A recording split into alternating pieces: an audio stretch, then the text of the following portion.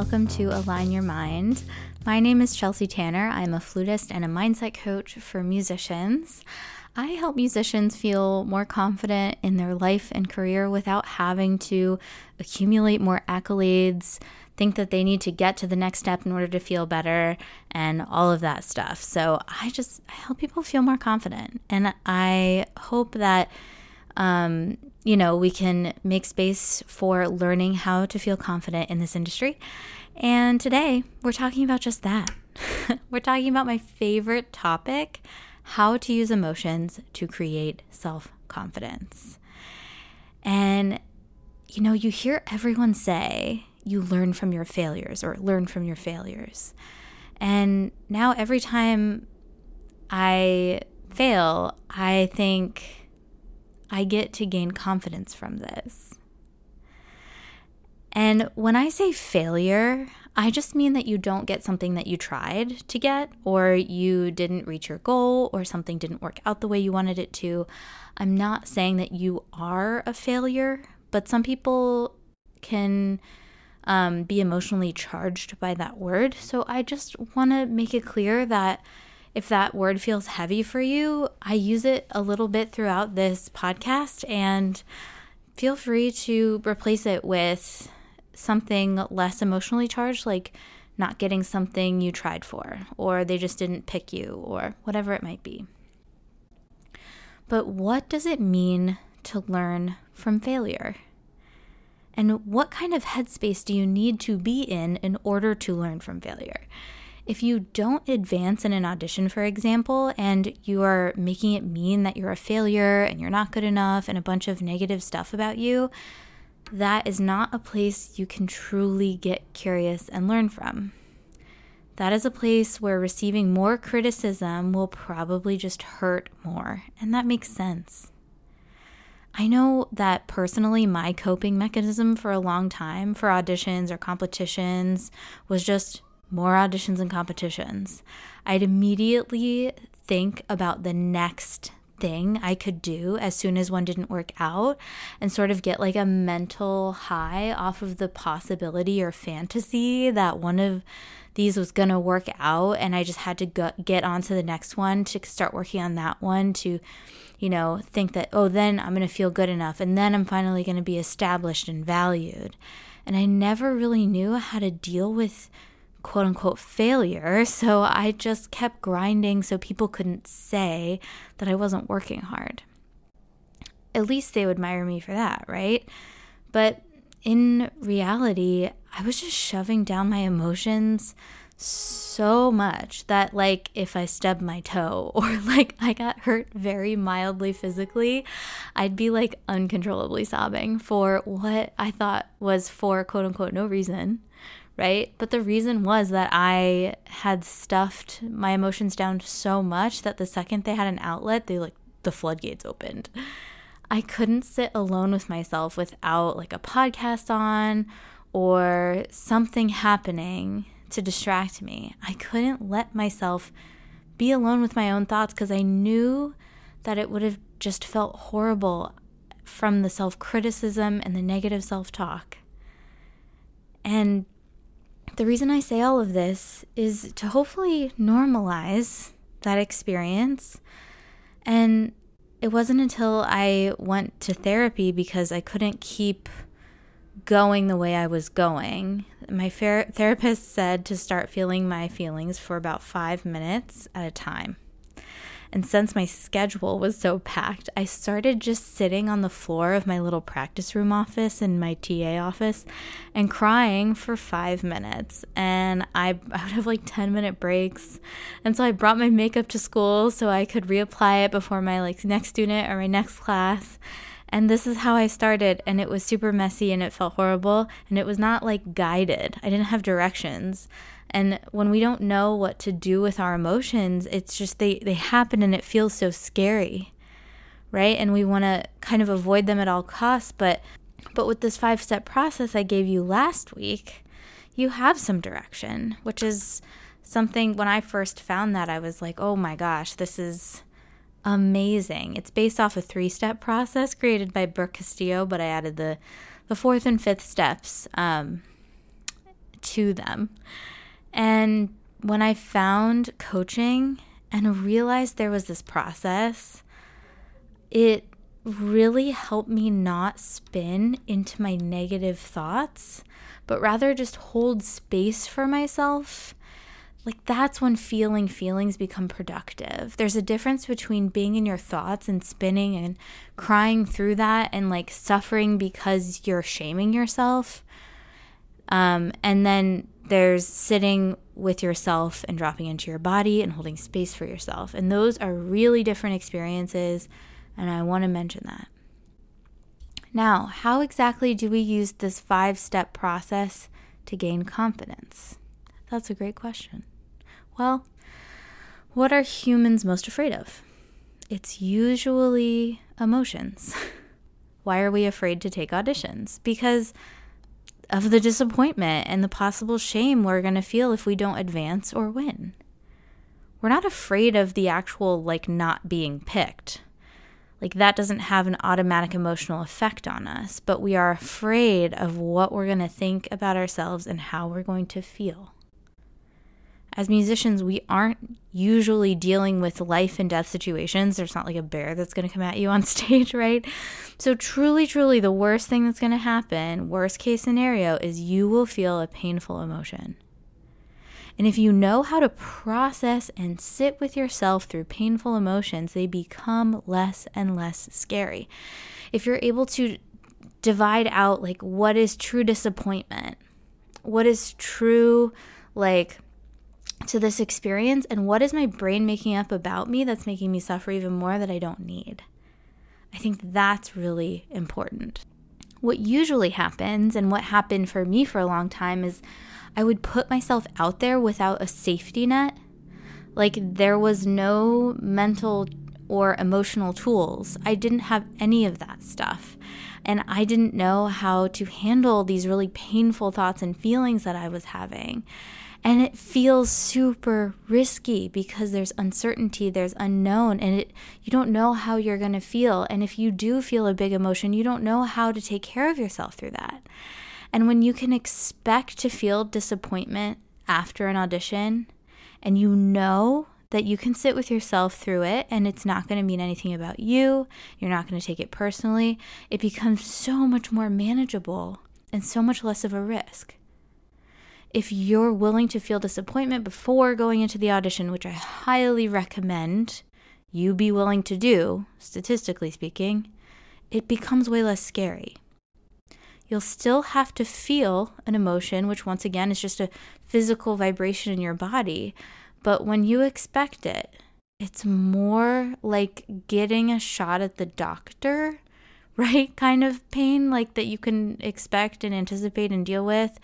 And in a circumstance where it's normal, because it is, the pain still happens. You just feel a little more in control about it. It's supposed to be there. I think one of the biggest disservices we do for young musicians is, tell people oh, don't be disappointed. You gave it your best shot. It's of course someone's going to feel disappointed. Expect it. Don't think that if you just have enough self-confidence that you're not going to feel disappointed ever again. That doesn't happen, right? You're going to feel disappointment again in your life. You're going to feel rejection, and that is just part of it. But when we expect it to not be there, and we expect to, and we're somehow surprised by it, right? That's when it kind of catches us off guard and feels a little out of hand. When you're willing to feel any emotion, doors open up for you because you're then more willing to put yourself out there. I think about this more and more as musicians are presenting themselves online. I don't know what I would do if we didn't have this opportunity, to be honest. I'm so grateful for it, to be on Instagram and part of an online music community. But if you're taking an emotional risk, it feels less risky when you have a way to deal with that emotion. It's like putting yourself out there on social media. If you press post and then expect to feel totally confident, and you've never done that before, and you've never posted your playing or whatever, it's just not going to feel comfortable. And if you expect it to feel comfortable, then you'll never post. So I think there's a certain amount of uncomfortable we need to get, but also know how to deal with. And I apologize for the motorcycles, but I'm not going to re-record it. But yeah, I think that, if you want to put yourself out there more, this is really fundamental to doing that long term. This is the first pillar to the 4 pillars of self-confidence, and that is the willingness to feel any emotion. If you're willing to feel disappointed before you take an audition, it doesn't feel out of control or risky. It seems like part of it. When you're willing to feel any emotion, you open up so many doors for yourself because you're then more willing to put yourself out there. So that's the first pillar of confidence, the willingness to feel any emotion. But this willingness, by doing scary things and helping yourself through the emotions intentionally with that 5-step process, will get you so much further. And once you get good at this, it becomes more automatic. It becomes easier. You will literally be unstoppable. You could post playing every day. You could do 100 days of practice challenge with no second thoughts, right? So I want you to really think about if the emotion on the other side of what you're afraid of is actually what you're afraid of, and you can handle that, or you want to practice handling that, then you have to put yourself out there, because that's how you practice self-confidence. Now, the second pillar of self-confidence is the ability to have your own back.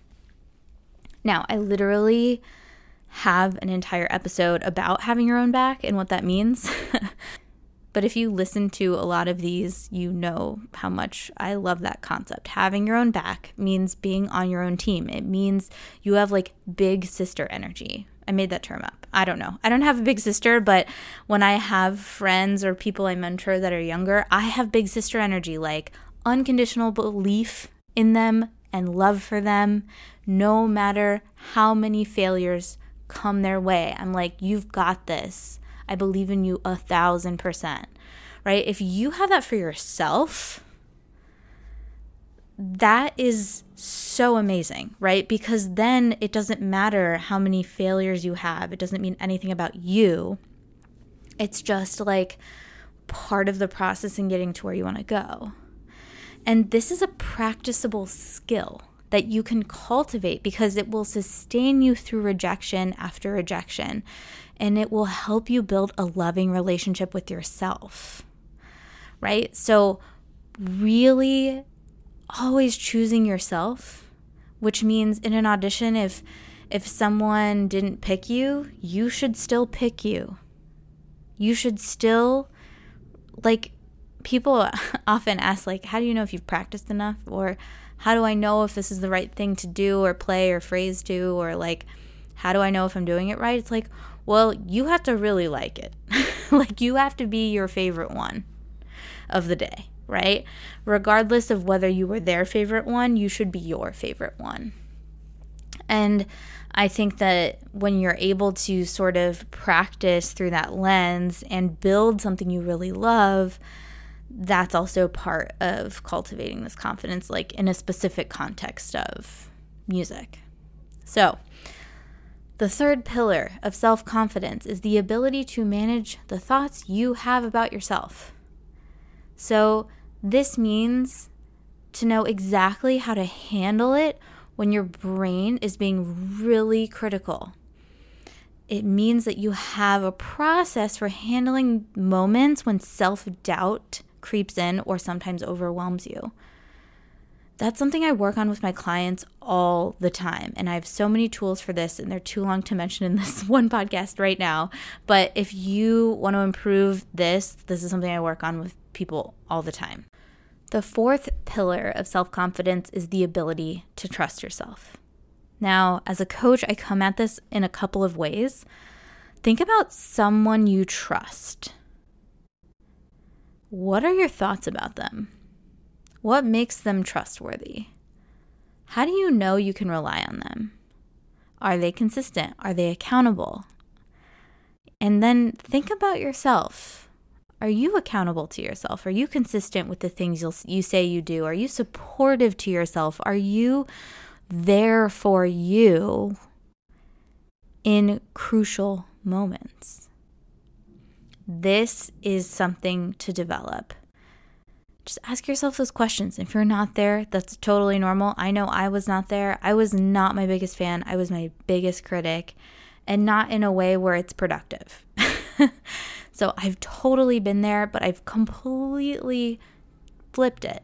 Like, I am my biggest advocate. I think maybe besides my mom. but I really do feel that way now. And I don't feel like I need to have approval from other people in order to feel that way. So it's totally possible to switch this. So I want to put that out there. I think we can also build trust with ourselves from an emotional place. Think about a time where you felt 100% trust in yourself. For me, it's when I'm teaching flute. I know self-trust is the emotion that I feel when I'm teaching flute, and I know how it feels in my body. I feel it in my gut. It's a very specific feeling that I have, that I can trust myself to say what I want to say, to help a student in front of me. I can pull from all the knowledge that I have. I trust myself to do that. And for whatever reason, if I'm able to conjure that mode physically by taking a deep breath and feeling for however that feels in my body, that is a place I can trust myself in a specific moment. So I think it's long-term trust building, and moment to moment, how can I reach for that feeling where I do feel like, oh, this is what confidence feels like in my body. This is what self-trust feels like in my body. Cultivating these skills have totally changed my life and confidence in myself as a flutist, as a coach, as a person. And I hope you'll take these pillars and consider them and have these rejections freaking work for you, right? Because honestly, why would we make them mean bad things about us when we have to do them if this is the career path we've chosen, right? So think of these failures, quote unquote, as new opportunities, as a way to become more confident. Every time you take a risk and then it doesn't go your way, you get to practice these skills, right? And the better you get at these skills, the more confident you're going to feel. But you can only build these skills if you fail, right? So I hope you'll make time for this work. Really sorting out, like, what am I making this emotion mean about me? Am I expecting to not feel good or bad? Like, what am I expecting at the end of the audition? How am I going to treat myself afterwards? This is so crucial. No matter how much I practiced, I didn't get to confidence without this stuff. I assure you that more practice isn't the answer this time. Not for this one. When people say you should be more confident, like, oh, well, if you were prepared, then you're going to feel fine. Oh, if you're prepared, you're going to feel prepared. That's not my experience. Second guessing can undermine you in a millisecond. And that feels so bad. So really working on this other stuff will allow you to use all of the hours of practicing you've done. Like, I used to feel like this all the time where I'm like, how can I still not perform consistently when I've been playing the flute for so long? When I have all these degrees? I used to think that all the time. But it was because I was second guessing. It's because I didn't have a mental plan. It's because I didn't know how to use my emotions to my benefit.